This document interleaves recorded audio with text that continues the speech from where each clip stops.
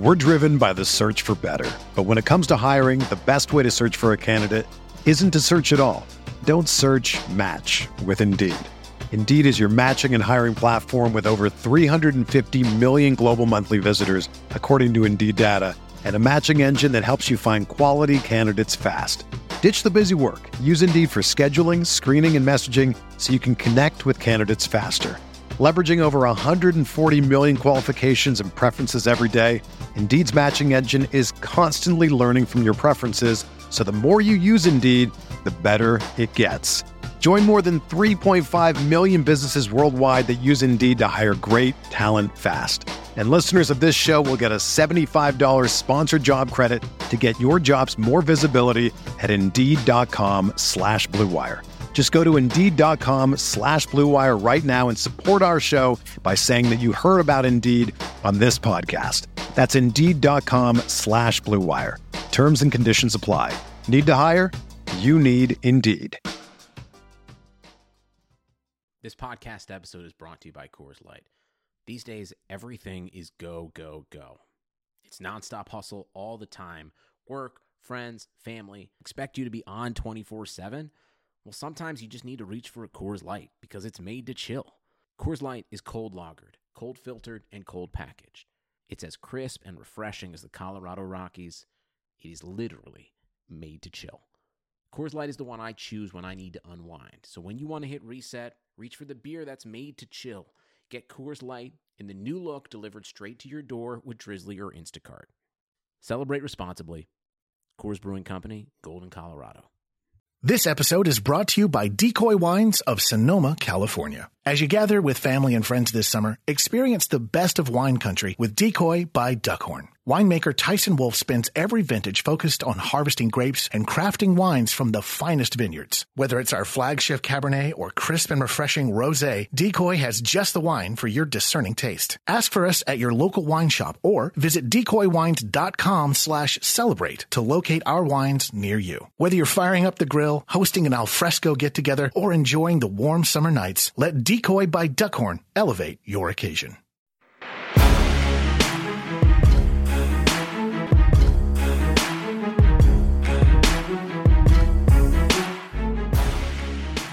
Hello everyone, welcome back to RotoViz Overtime on RotoViz Radio, brought to you by the FFPC. My name is Colm Kelly. You can follow me on Twitter at Overtime Ireland. My co-host today is Mr. Sean Siegel, who you can follow on Twitter at FF_contrarian. The draft is a little bit in the rearview mirror, but it's given us a little bit of time to kind of enjoy it, kind of digest it a little bit, and then today we're going to recap where some of those fantasy relevant players have landed, how that affects their value moving forward. But first up, I guess, Sean, we'll start with the big, broad, bold question, and that is your thoughts on the NFL draft. Did you think it was good or bad in terms of fantasy football and our kind of hopes for these players moving forward over the next kind of year or so? Well, a year ago, we were looking at this draft as possibly the draft that got us back going again at the wide receiver position. We'd had a number of fantastic running back drafts, which really filled out running back at the NFL level and got us, some young players for those dynasty teams. Certainly filled out that first round with a lot of depth from a redraft perspective. And this was supposed to be the draft that was going to do a little bit of the same thing for wide receiver, and yet we're going to go over a couple of drafts that I participated in the other day, and in one of them, we had 4 running backs come off the board in the first 5 picks. So that gives you a little bit of a sense, I think, of just how poor this draft was for the receivers, both in terms of where the top guys landed and just what we discovered about how the NFL actually sees some of the players that maybe Dynasty and Devy owners were a little bit higher on. I think when you look at some of the players and prospects that we had at RotoViz kind of in our rankings pre-draft, I think we kind of nailed some of the stuff that the consensus media around the NFL draft mightn't have thought was coming, particularly in terms of the wide receivers. I know they shook out a little bit different than what we had projected, but I think we were closer than the consensus overall in terms of top wide receivers off the board and such. So there is a lot of things that I think we did hit on, but it's going to be interesting as we go through the show. You kind of teased on it that we're going to talk about your piece. We're going to look at at those two drafts, and then we're going to look a little bit about the piece Blair has done on the site about some deeper running backs that may be value come the NFL season. So it's going to be interesting, but I thought kind of looking at it, that what you hit on in terms of the drafts with the running backs still coming off the board, and it was a class that I talked down the running backs quite considerably throughout the whole process. So that goes to show just it's a little bit of a one that laid a little bit of a downer on it for me overall. I wasn't that excited about the draft, but you always hope that some players will have some landing spots that really spring them into life. But we'll talk about that as we go forward here. I think there was some of those that kind of dampened my expectations on those players as well. And I guess without waiting any longer, we'll jump straight into the second quarter to get the show on the road. So, Sean, the first thing we're going to look at here is the piece you hit up, and I really enjoyed going through this. It kind of was a breakdown of kind of some early drafts straight after the actual NFL draft in terms of the rookie prospects. And I've already done a couple of rookie drafts in my Dynasty League, so it was interesting to look through this. But quite a few of the players at the start of the board, the number 1 and number 2 pick overall, were the same on both drafts. And that was kind of there's some of the picks that led to being the same. The third pick also the same in Miles Sanders, and then it kind of started to separate after that. But with how these drafts went in terms of, with them being expert drafts and, with the kind of standard of competition that's in it, were you surprised at any point in those first 3 picks? How did you think they shook out in general? Did you think it was kind of what you would have expected? It's always a little bit format dependent. One of the reasons why I liked looking at this draft, which had 2 conferences. So you can look at the same format, see where players are going. No, it's different in player valuations as opposed to just difference in the format. If you load up our new repurposed Dynasty ADP tool, you can look at the FFPC ADP and MFL ADP, kind of compare and contrast in the early expert drafts, the early drafts that are taking place there. And one of the interesting things, FFPC tends to be a little bit more running back heavy. And so not surprisingly, Josh Jacobs was the number 1 player in their format, just a handful of drafts going so far. On MFL, N'Keal Harry is the number 1 guy. And that contrast I think is interesting because in our staff rankings, all 6 of our dynasty rankers had Harry number 1. Jacobs was number 2, but none of our rankers actually had him number 2. He was sort of 3 across the board, and because he didn't have those low ranks pulling his average down, he comes in at number 2, but none of our individual rankers would even have been willing to take him as the number 2 player. So it was interesting that in this early draft I participated in, Jacobs was the first guy in both conferences. Colin, if you're in a balanced sort of draft, so your league settings are not pushing you to take a wide receiver, they're not pushing you to take a running back, you're really looking at the best player. Between those 2 guys, where would you be going here? Between Harry and between Jacobs, is that the 2 I'm given the option of? Right. You have a third player you want to jump in there? You want to go for Sanders? Yeah, I would probably, it'll be between, for me, Jacobs has fallen into a great spot, and then obviously it's a situation where Crowell has also gone out with a season-ending injury, which has obviously helped him there as well. But in terms of where we were pre-draft, there was expectations he may go at that, first running back off the board, but it wasn't a player who I was excited about. It wasn't a player who I was going to target after the draft.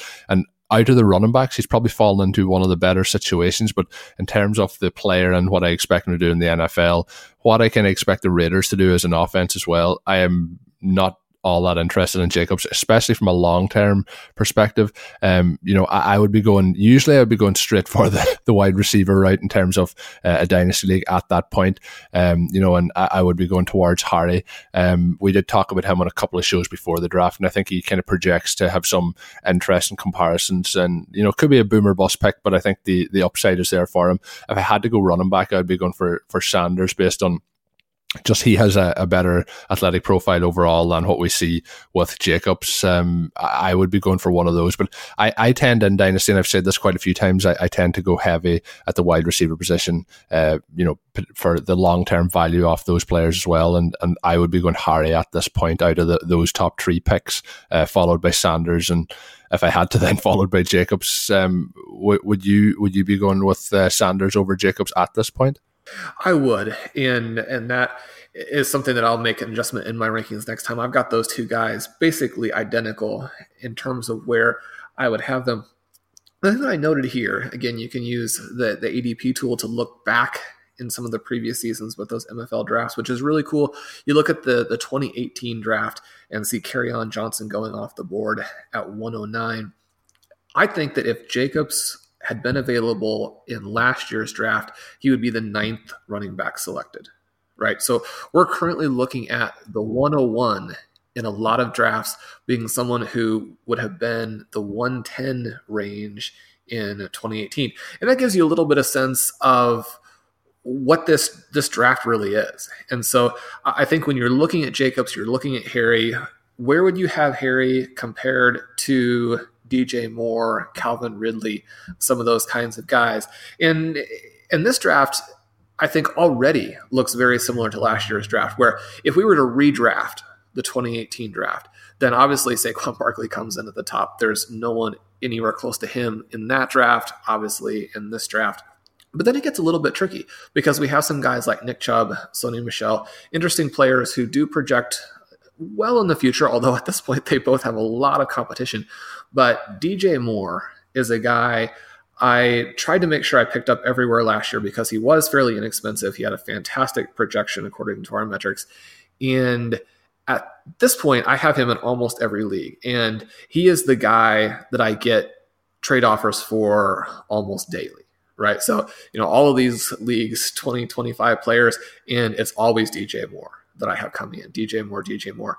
And I think that gives you a little bit of a sense of where some of those wide receivers would be now. DJ Moore, Calvin Ridley, if that draft was done again, I think you could slot them in as high as 102, 103, and we may be seeing a similar phenomenon in this draft. So when I get all of those offers for Moore, I turn them around and I try to target Harry plus. And the reason that I do that is because this is a good landing spot. We talked last show on how Tyler Lochner had put out this great article about the Patriots offense, what they were going to be without Rob Gronkowski. And even though obviously Harry is not going to play tight end, he is going to go in and try and replace some of that receiving production, some of the ability to challenge the defense. And I think the interesting thing is here that the Patriots have this long track record of being an elite offense, but almost as long as that, they have a track record for reaching in the draft for players who were not good college players, right? And we actually see this quite a bit with some of the wide receivers who were taken in between some of our favorites and then some of the guys who went off a little bit later.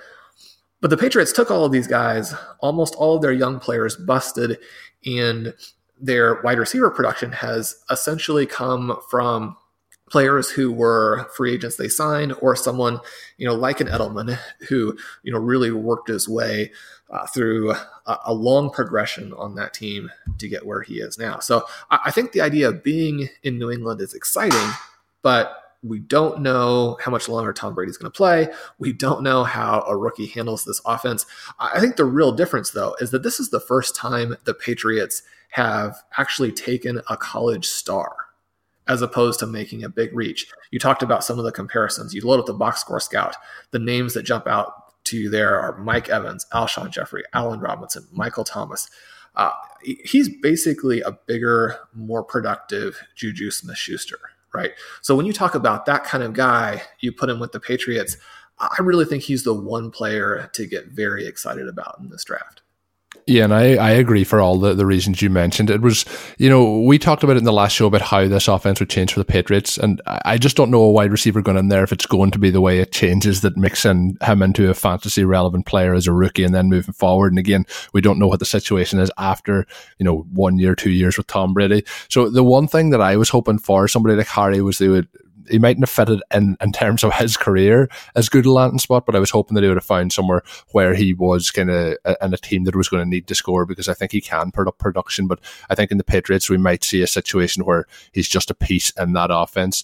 But long term, there is a huge amount of potential, and I would be looking at him at that first pick in terms of the rookies. When we moved down then and looked through some of the other players, at 104 was AJ Brown, then it was David Montgomery in the second draft, then at 105, David Montgomery and Darrell Henderson when they're split across the drafts. And we kind of see a drop off in terms of what people think of AJ Brown. We talked about him before the draft. There's kind of a a chalk and cheese. You either love him or you hate him at this point, and it'll be interesting to see how he does long term. But going to that offense, going to an offense which I don't expect to have a huge amount of passing success, and he was on the board when the Packers were picking with their first round picks, and I was just hoping that they were going to skip on him. I had seen rumours that they might have been interested, so thankfully the Packers did pass at that point. But what do you think then of Brown and his landing spot moving forward? Is he somebody who, is there an interest for you in 2019 and beyond for him?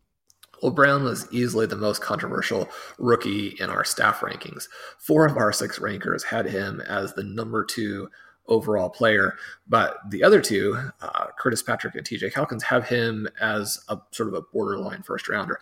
I think both of those perspectives make a lot of sense, right? Brown is someone who trailed Harry by a very small margin in terms of how we saw him as a prospect. He has the size, he has the production, the experience adjusted production, all of those things that you look for. And yet going to the Titans is definitely not the ideal situation. You mentioned the passing offense. They were dead last in expected fantasy points to the wide receiver position with only 24.8 per game. And to put that in context a little bit, the Steelers averaged almost twice that many. So you're talking about an offense that does not have a lot of points to go to the wide receivers in the first place. Then we have Derrick Henry's late season explosion. Certainly you expect the Titans to come out next year and try and really establish him, even to the detriment of their offensive efficiency. And then you've got this weird depth chart where Corey Davis, actually maybe a little better than people realized last year, scored 186 points, but still a clear disappointment. And then you have Marcus Mariota with the different injuries. So you put him in this offense where not a lot of volume to go around, at least yet. I think the selection hints at them actually being willing to build a dominant offense, to move in the direction of Mariota actually developing, that they're not completely capitulating on this idea of having a good offense to go with their defense, that they're not just going to be Derrick Henry. But certainly there are a lot of questions there, and you have to have a little bit of faith to see both Brown and Davis emerging as opposed to cannibalizing each other. Yeah, and when, I think probably 3-4 years ago, I don't know if there was anybody who was a bigger Marcus Mariota truther than myself. I still have him on a lot of my dynasty rosters, but in terms of this offense, it has been one of the ones where I've had expectations over the last kind of 3 years, and it's never developed. And Corey Davis came in, I had high hopes for Davis, and I actually think Davis has, as you mentioned, been better than some people might have expected or have thought he has actually been. But in terms of Mariota, he just has never taken that next step to step forward and push ahead.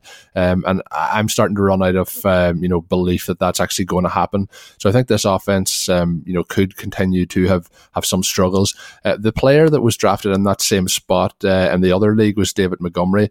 Montgomery, somebody who I have actually picked up in a couple of my dynasty leagues, just based on a lot of leagues I was picking in were kind of a little bit later than this, kind of in the 107, 108 range. And I have picked him up in a couple of those. But what did you make of his landing spot? And then at that kind of 104, 105 spot, is that somewhere where you would actually be interested in taking him? As I mentioned, I did pull the trigger, but it was 2 or 3 spots later. Well, Montgomery just went off the board at 103 in the hyperactive draft that I'm monitoring. I have to figure out a way to trade in to make some picks in that draft. Montgomery, I think he's in this tricky situation, right, where he's a 3rd round pick. He's not a particularly good athlete. And we know that people can get overly excited about players being drafted in that area. We know that big-time athleticism, much more even than at the wide receiver position, although perhaps it's a little counterintuitive, that running backs need that athleticism. And so, anytime there's a guy who, for whatever reason, starts to generate some enthusiasm, then, and this is a little bit the same argument that's being made for Jacobs, because Jacobs, especially at his first pro day, did not perform as an NFL athlete. And so you start to get these Kareem Hunt sorts of comparisons a little bit. A few years ago, it would have been Arian Foster, everyone would have pointed to. And so it's not that there aren't players out there who tested poorly and then became strong NFL players, but the numbers are against you. If you're trying to pick the next Arian Foster, if you're trying to pick the next Devontae Freeman, that's a lot more difficult than simply picking, the next Nick Chubb or the next Sony Michel, much less, obviously, the next Saquon Barkley. And so, we go in and say, well, why is Kareem Hunt so good? And he's got that elite ability to maintain balance through contact. And you would see that play after play with him in Kansas City.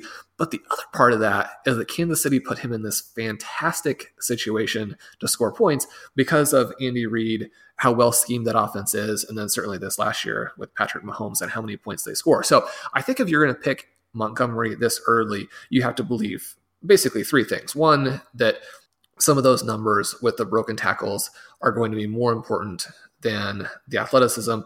So you essentially have to believe that he's good, which, that's not a surprise for people being picking him that high. But you also have to believe that the Chicago Bears offense in general is going to continue to develop and put him in that position to score that many points.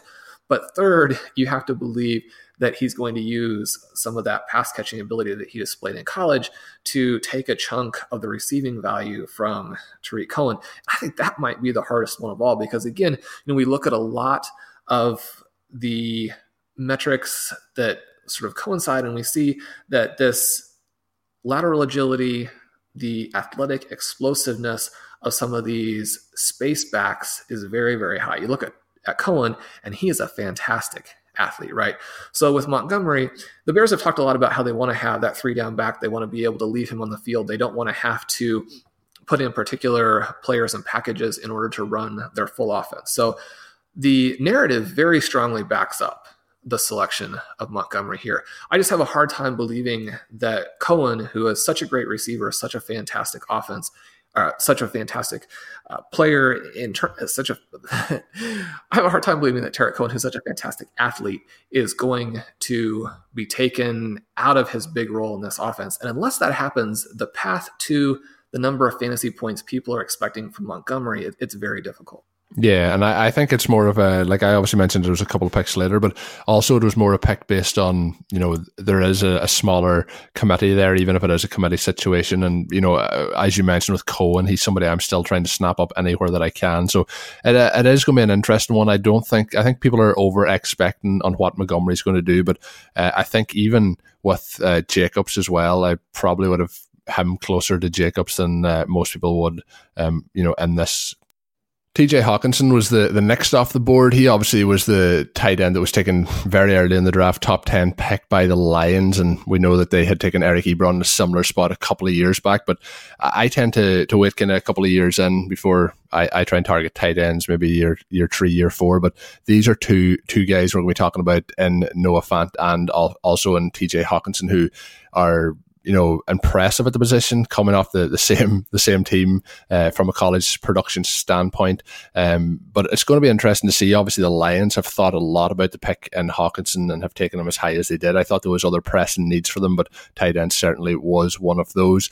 In terms of a fantasy prospect heading into year 1, do you think Hawkinson can kind of bridge that gap that I mentioned in terms of getting in and having an impact straight away, or do you think it might take some time for that to develop into fantasy points?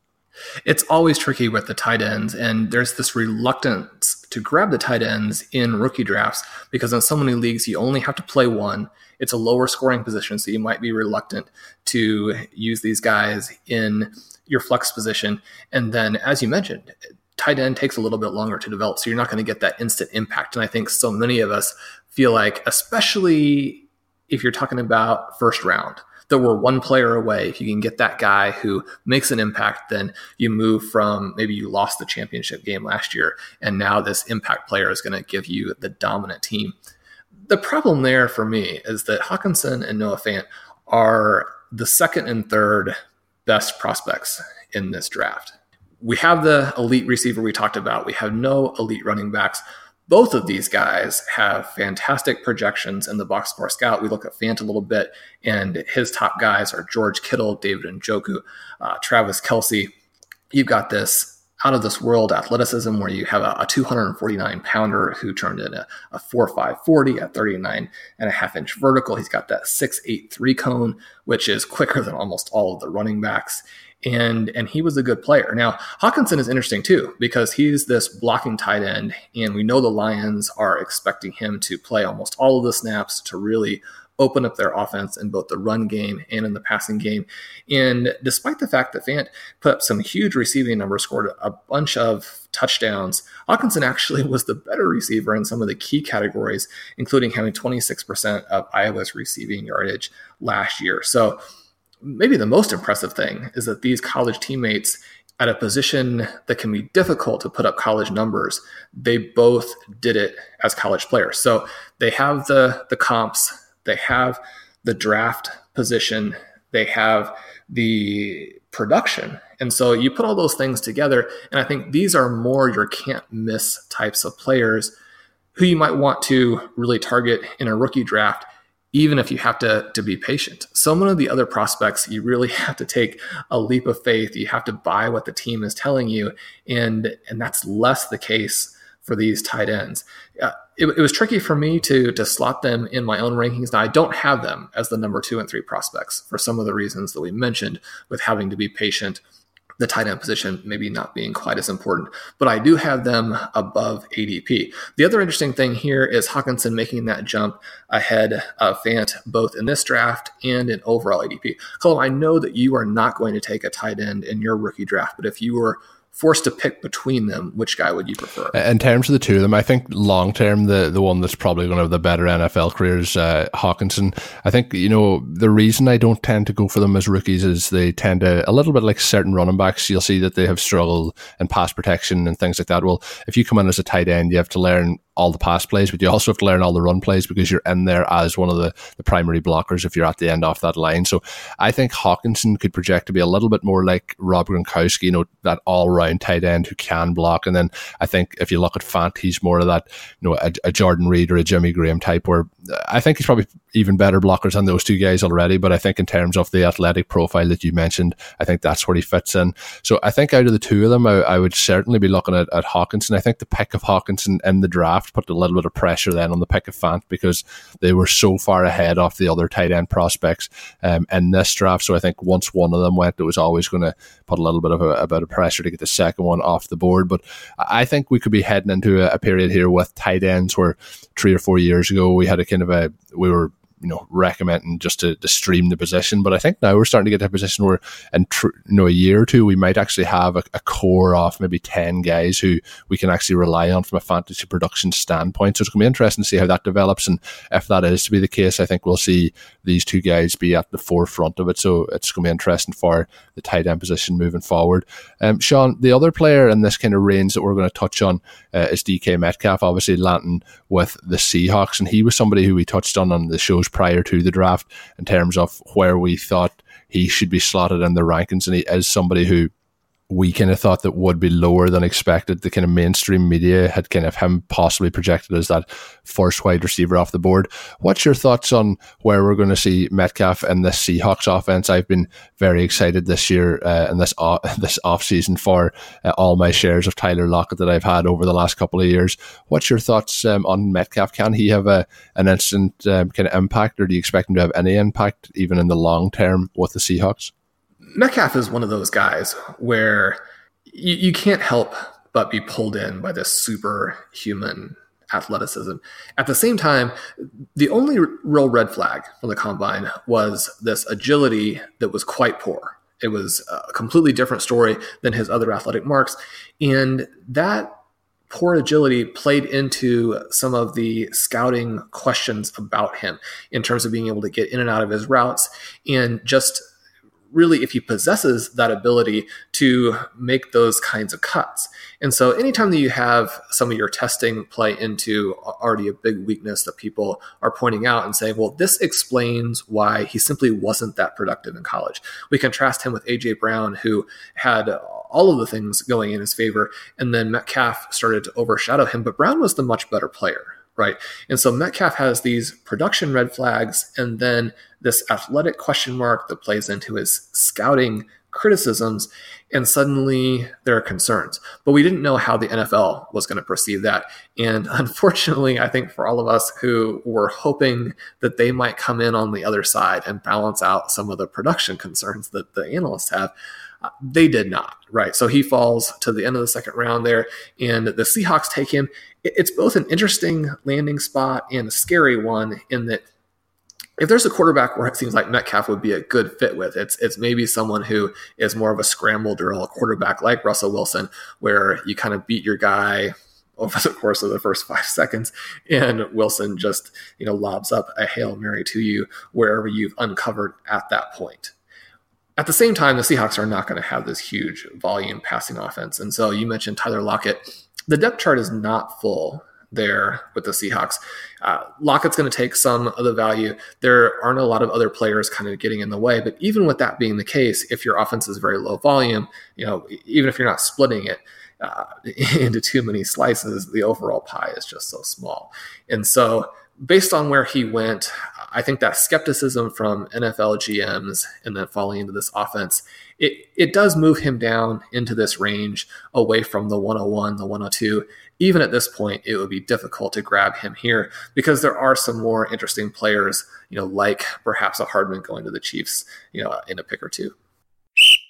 Allow me a brief second to tell you about our good friends over at the FFPC, the home of season-long high-stakes fantasy football. It's been 10 years since the FFPC filled their first Dynasty League, and now they've grown to be the world's largest Dynasty League commissioner, with leagues as high as $5,000 to enter. The FFPC have active and competitive leagues, and not a single league has ever folded. So each and every year, that stat gets more and more impressive, but at the moment, it is never having one that has dropped off the map. Brand new startup Dynasty Leagues are forming right now, starting at $77 and upwards in standard, Superflex and Best Ball formats. The FFPC has plenty of other great redraft formats, including Best Balls, starting just $35 all the way up to $1,250 entry free. Both slow and live drafts are filling and launching daily. Head on over to myffpc.com. That is myffpc.com, the home of season-long high-stakes fantasy football. This show is presented by SAP.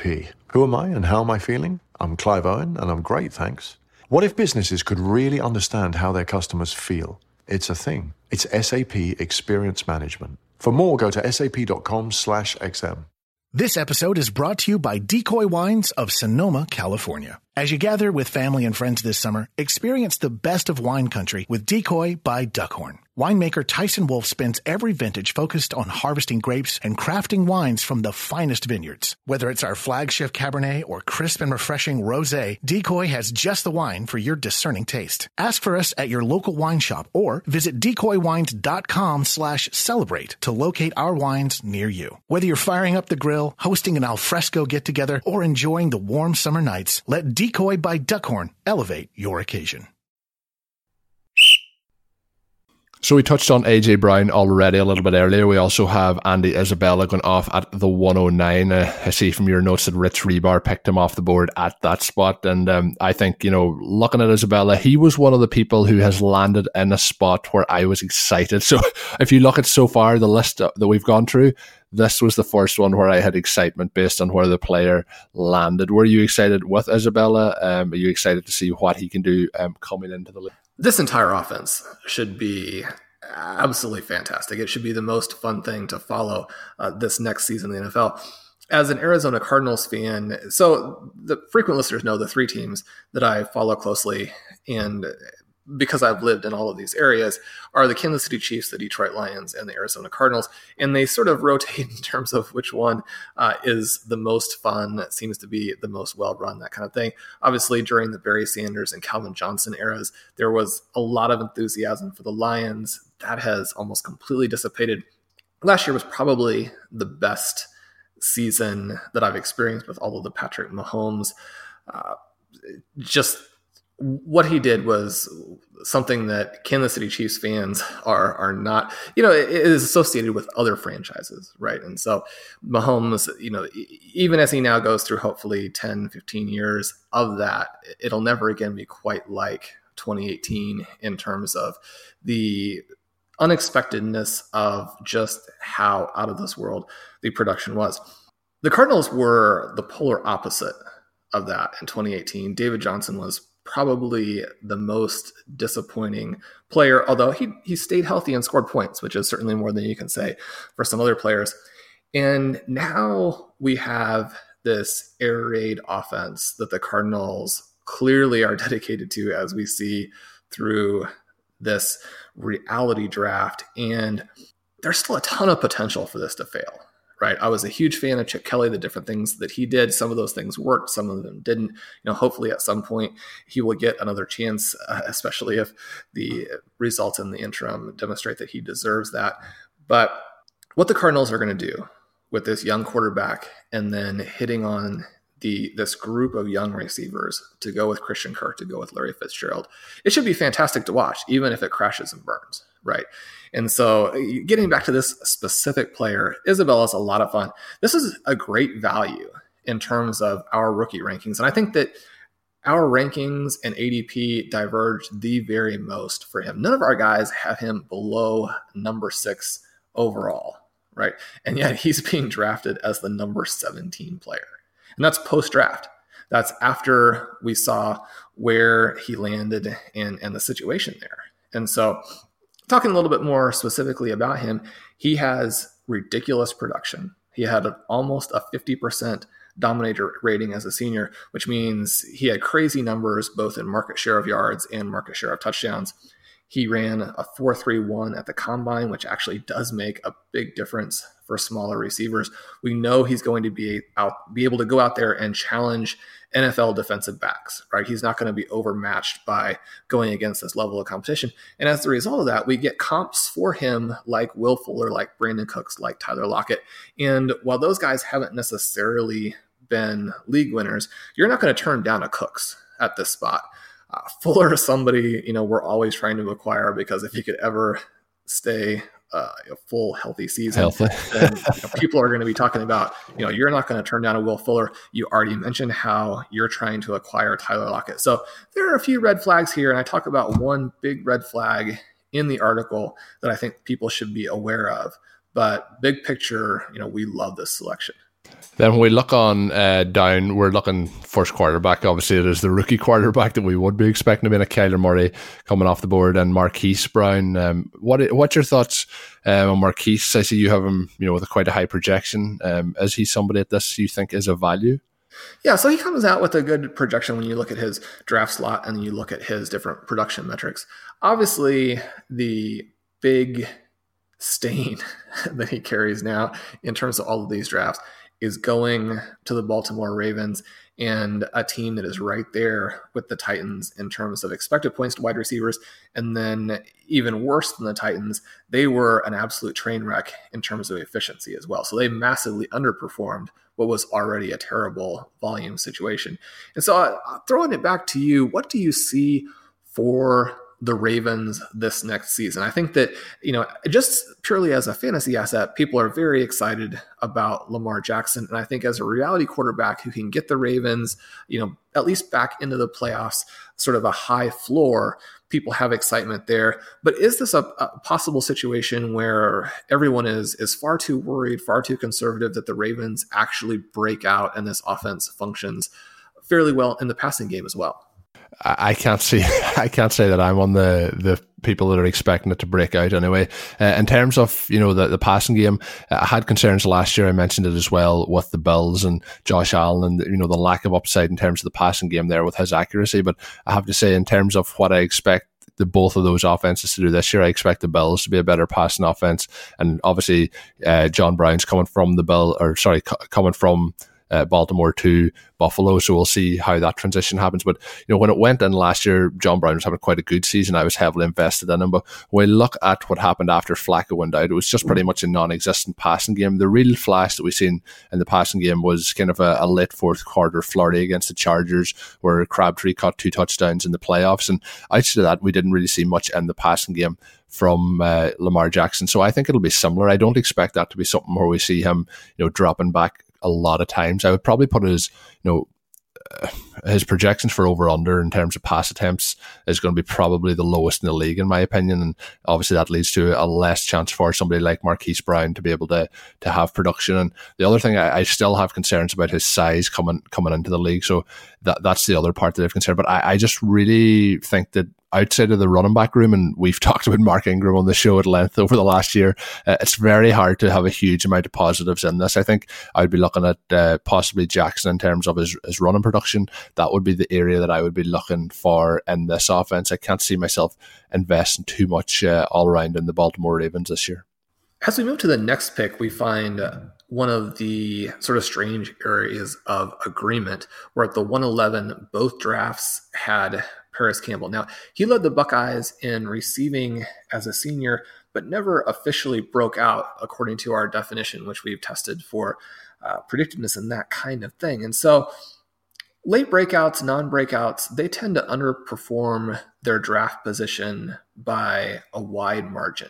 And I mention that simply because it's not that Paris Campbell now can't be good, right? But simply that if you're drafting him solely because of this draft slot, that's a little bit of a concern. You need to know what the more reasonable expectation is based on the combination of his production in his draft slot.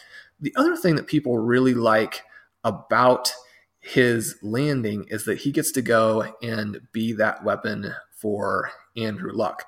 And so you get in this offense, you get Andrew Luck. Unlike a Tom Brady, Luck is going to be there for the long term.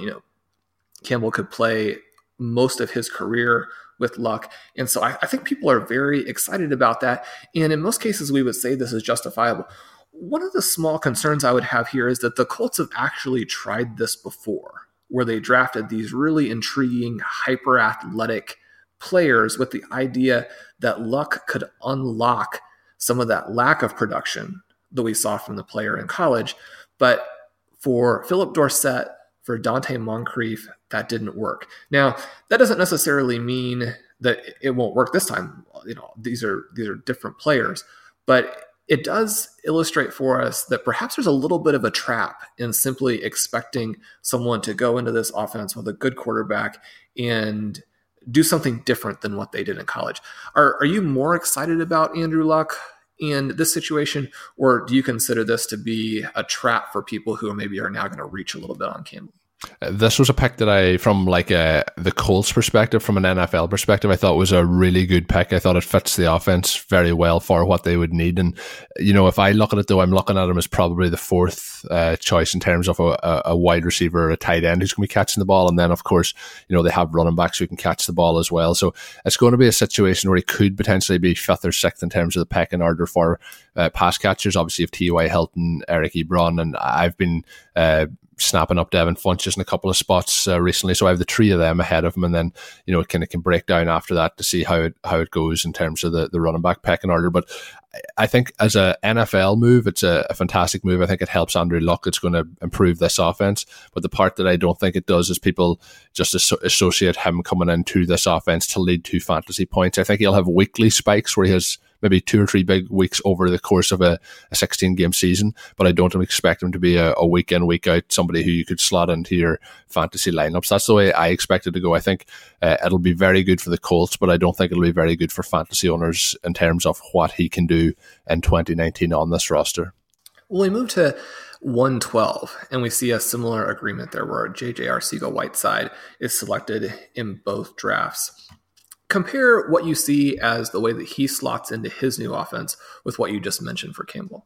It's I'll be honest, I'm more excited about Campbell in terms of how he's going to do it, when we move forward. He is somebody who I was excited about in terms of Campbell and where his landing spot was, and I think it's just a good landing spot for him. When we look at Arcega-Whiteside, I think it's one of those ones where he's coming in to the Eagles, and there is an opportunity there for him, but I think, again, it's going to be hard for him to force his way in to be an instant starter coming into, season 1 in 2019. I think he's more of a long-term play. I think in, a year to 2 years, we might see something develop. So I think he's one of those players, if you'd had to draft him, if he's there at that pick, you can draft him, but I think he's more of a hold rather than a player that you're going to be excited about and trying to fit him into your lineups this year. Is he somebody who you think can have that instant impact? Is he somebody who excites you. I just think he's somebody who is going to be more of a role player when it comes to the NFL level.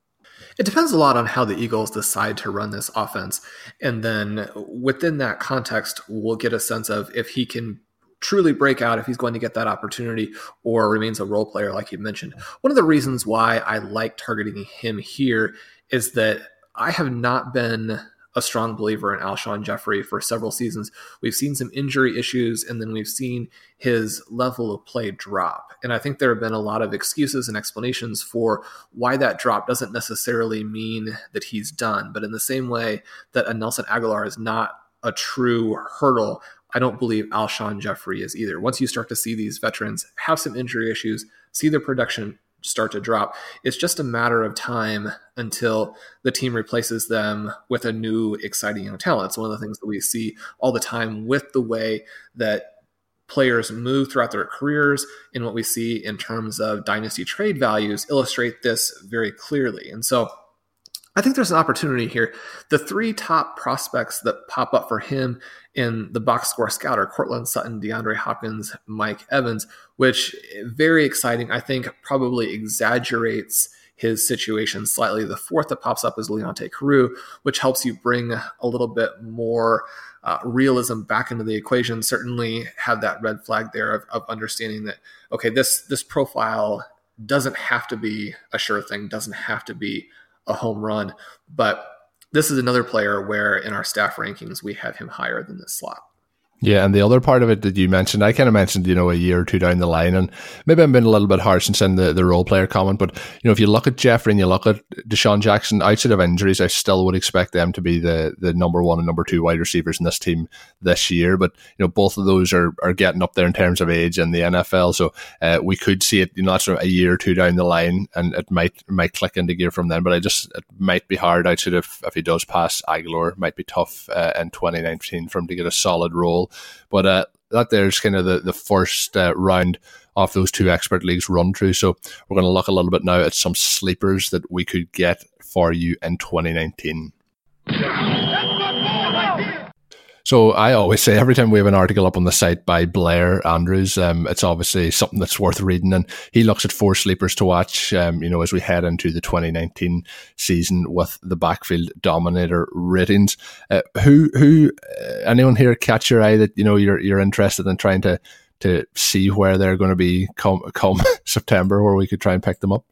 Yeah, I think so. And first, just a little bit of a mention of what Blair is trying to do here. He's essentially adjusting running back performance for collegiate scheme, finding players who maybe are not seen as receiving threats, but their offense just didn't use the running back in that position.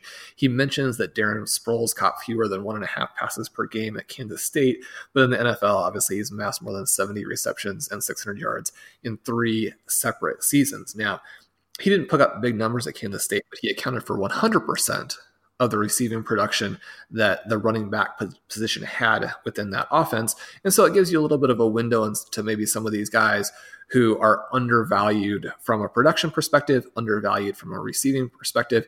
And since we're talking about this, I think that we have to also mention that Blair's number one guy last year, and someone that he mentioned on numerous occasions that we talked about on the pod, was Philip Lindsay. And so if you read this article last year and made just a note that maybe not even to draft Lindsay, but to have him on your watch list and have him be one of those first guys that you added, then you may have simply won your league just because of that pick. We're going to go through who we have as our top scoring rookie here in overtime, and Lindsay was actually the number 2 rookie for 2018, which gives a sense of just how much value you would get, if you made that selection. And so I think with that as the background, then when we look at a couple of these guys here, they become very, very interesting. And perhaps the first one is someone who has fallen in the reality draft, is definitely falling in all of the rookie drafts that I'm seeing, and that's Travion Williams. Obviously a big-time star there at Texas A&M. Is he a guy that you liked previously, and then knowing that he put up a good 40 but had some bad peripherals in the athletic testing, knowing that the NFL has some skepticism, still a guy that you'd be looking at, especially so cheap?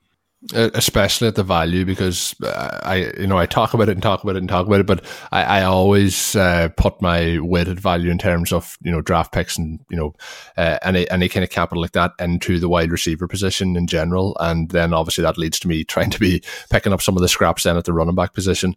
Somebody at this value who I think is very interesting, and if you look at the college production in terms of his percentages, strong across the board. I think he's somebody who's going to be very interesting. When you look at as well the situation that he's going into, I think there's a chance for him to get more work than people are expecting. And we always see running backs getting injured. I don't even think it'll take an injury for him to get kind of a 20 or to 30% share in this backfield. And with his production in the past, I think he can lead it into eventually establishing a more prominent role in that backfield as well. So he is somebody I'm still very interested in, even with those measurables. Now, he was the number 2 back in the backfield dominator ratings. The number 1 and number 3 were both undrafted free agents, which would put them in that Lindsey category. And they were Patrick Laird out of California and Nico Evans out of Wyoming. Laird is interesting because he was a big-time receiver there and now goes to a Miami team that really essentially has nothing at the running back position. If you were a Kenyon Drake owner like me last year and tried to figure out how to play that, then I think you've got some skepticism about him, even with what hopefully is a better opportunity coming forward into this next year. Nico Evans is a guy who Devin McIntyre has written some cool stuff about and is very high on.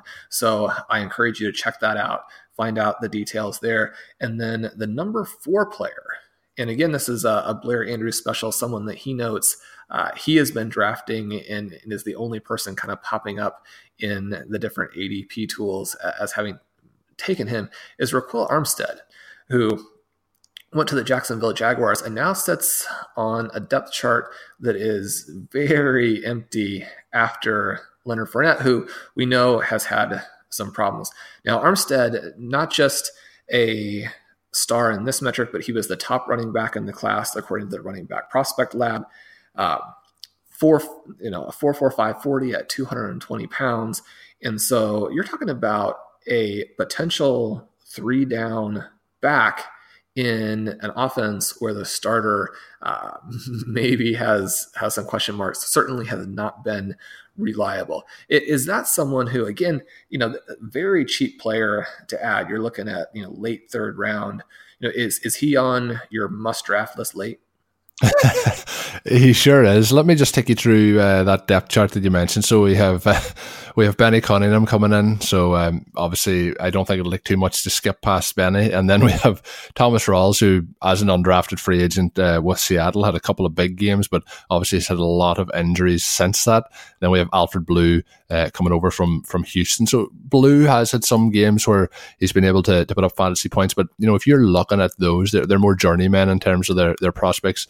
I think coming in as a rookie, there's a real chance for him to get involved. And you mentioned Fournette, there is issues there definitely in terms of off the field as well as on the field from a disciplinary point of view last year, and obviously injuries have been quite consistent for him as well. So Armstead at that value, you've hit on 2 of the guys that I'm interested in, and out of those 2, because of the value as well, I think Armstead is somebody who is very, very interesting. The other 2 players, I mentioned Dave Montgomery, who we talked about earlier, and he's in this list as well. But the other one that I've picked up a little bit, or quite a bit later in a couple of the dynasty drafts, kind of late 2nd, early 3rd round, is Benny Snell.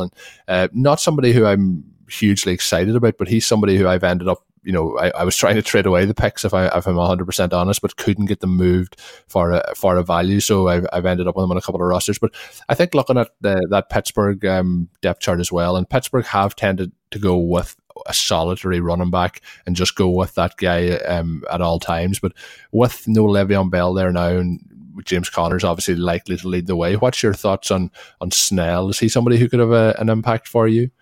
He's somebody that I've been trading in for. If we were to go down through the full 2nd round, I moved up or moved in and took him at the 212 there. For me, he is very, very similar to those guys who are being picked in the top 5 spots who don't have the athleticism to be true NFL stars, but have production that is very, very appealing, right? And you look at where he's going to go in, what that depth chart looks like. You get this big discount because he's obviously not going to be the starter. And perhaps there are some questions about this offense in the future. Roethlisberger won't be around forever. Can they do the same things without Antonio Brown being the guy that the defense has to pay so much attention to? But I think with Snell, you find one of those guys, for me, who is more likely to be your Arian Foster type of player, where doesn't have the tested athleticism to be a clear NFL starter in terms of how you traditionally define that, but if given the opportunity, could really come in and blow people away. He was such a fantastic running back in college, and it is surprising in some ways that the people seem to be discounting that so much for reasons that they are not applying to some of the other backs in the class. So I guess now, Sean, to wrap it all up and tie a ribbon on it, we're going to go with our highest scoring rookie in 2019. So pretty much, unless it's something similar to what you were hinting on, with last year and Philip Lindsay, is probably one of the guys that's on that list of 12 that we talked about out of your section at the start of the show. Is there anybody who stands out for you as, you expect him to be that top scoring rookie at the end of 2019? Not non-quarterback, I may add. So we can't pick Murray, and I think it probably would not make sense for me to go with Bryce Love. To get a little bit of context for this, looking at some of the scores from last year, Calvin Ridley was our top rookie receiver at 209.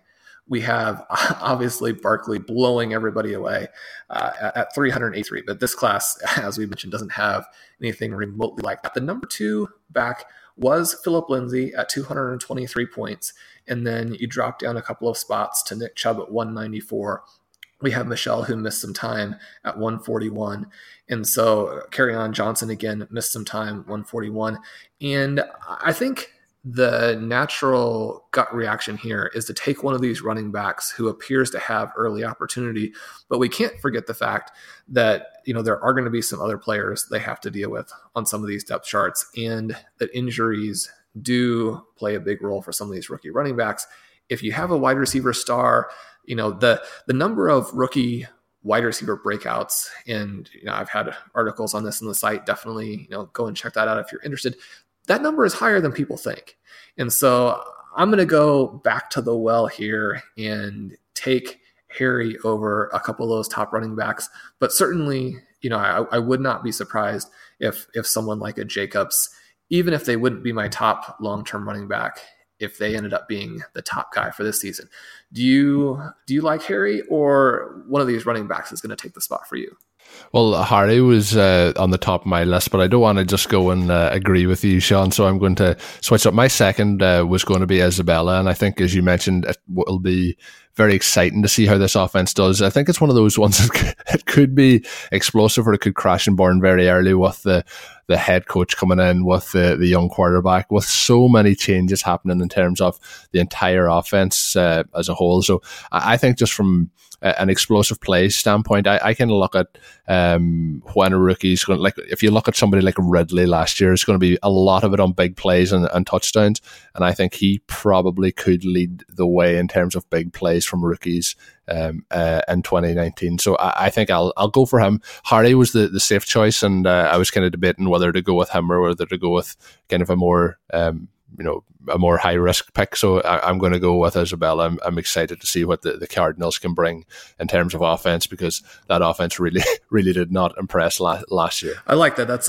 sort of a Hail Mary selection for a deep ball catcher there. It'll be interesting with Kirk and Fitzgerald in place, if he can get the total volume to be in that range. But certainly, like I mentioned when we were discussing him, our staff rankings love him. Our writers love him.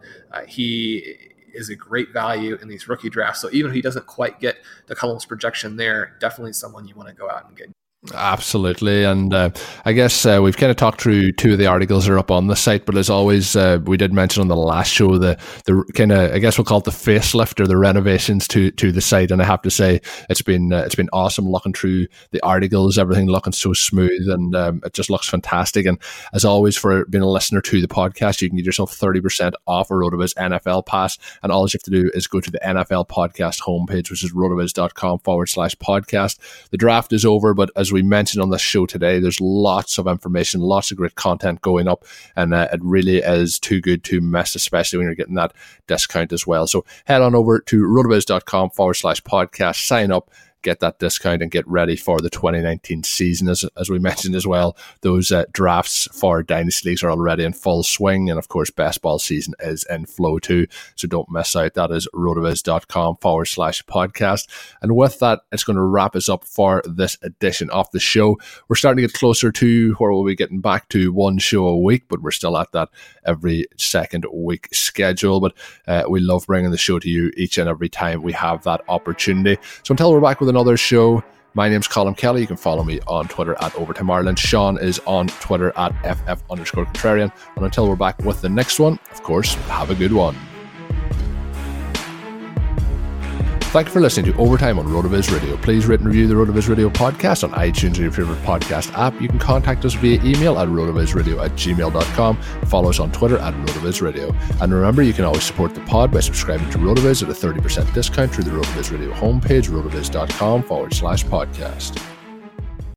This episode is brought to you by Decoy Wines of Sonoma, California. As you gather with family and friends this summer, experience the best of wine country with Decoy by Duckhorn. Winemaker Tyson Wolf spends every vintage focused on harvesting grapes and crafting wines from the finest vineyards. Whether it's our flagship Cabernet or crisp and refreshing Rosé, Decoy has just the wine for your discerning taste. Ask for us at your local wine shop or visit decoywines.com/celebrate to locate our wines near you. Whether you're firing up the grill, hosting an alfresco get-together, or enjoying the warm summer nights, let Decoy by Duckhorn elevate your occasion.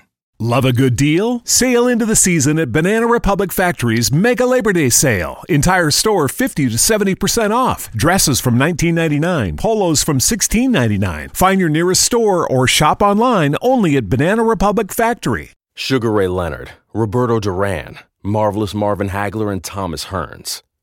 Legends, whose four-way rivalry defined one of the greatest eras in boxing history. Relive their decade of dominance in the new Showtime sports documentary, The Kings, a 4-part series premiering Sunday, June 6th, only on Showtime.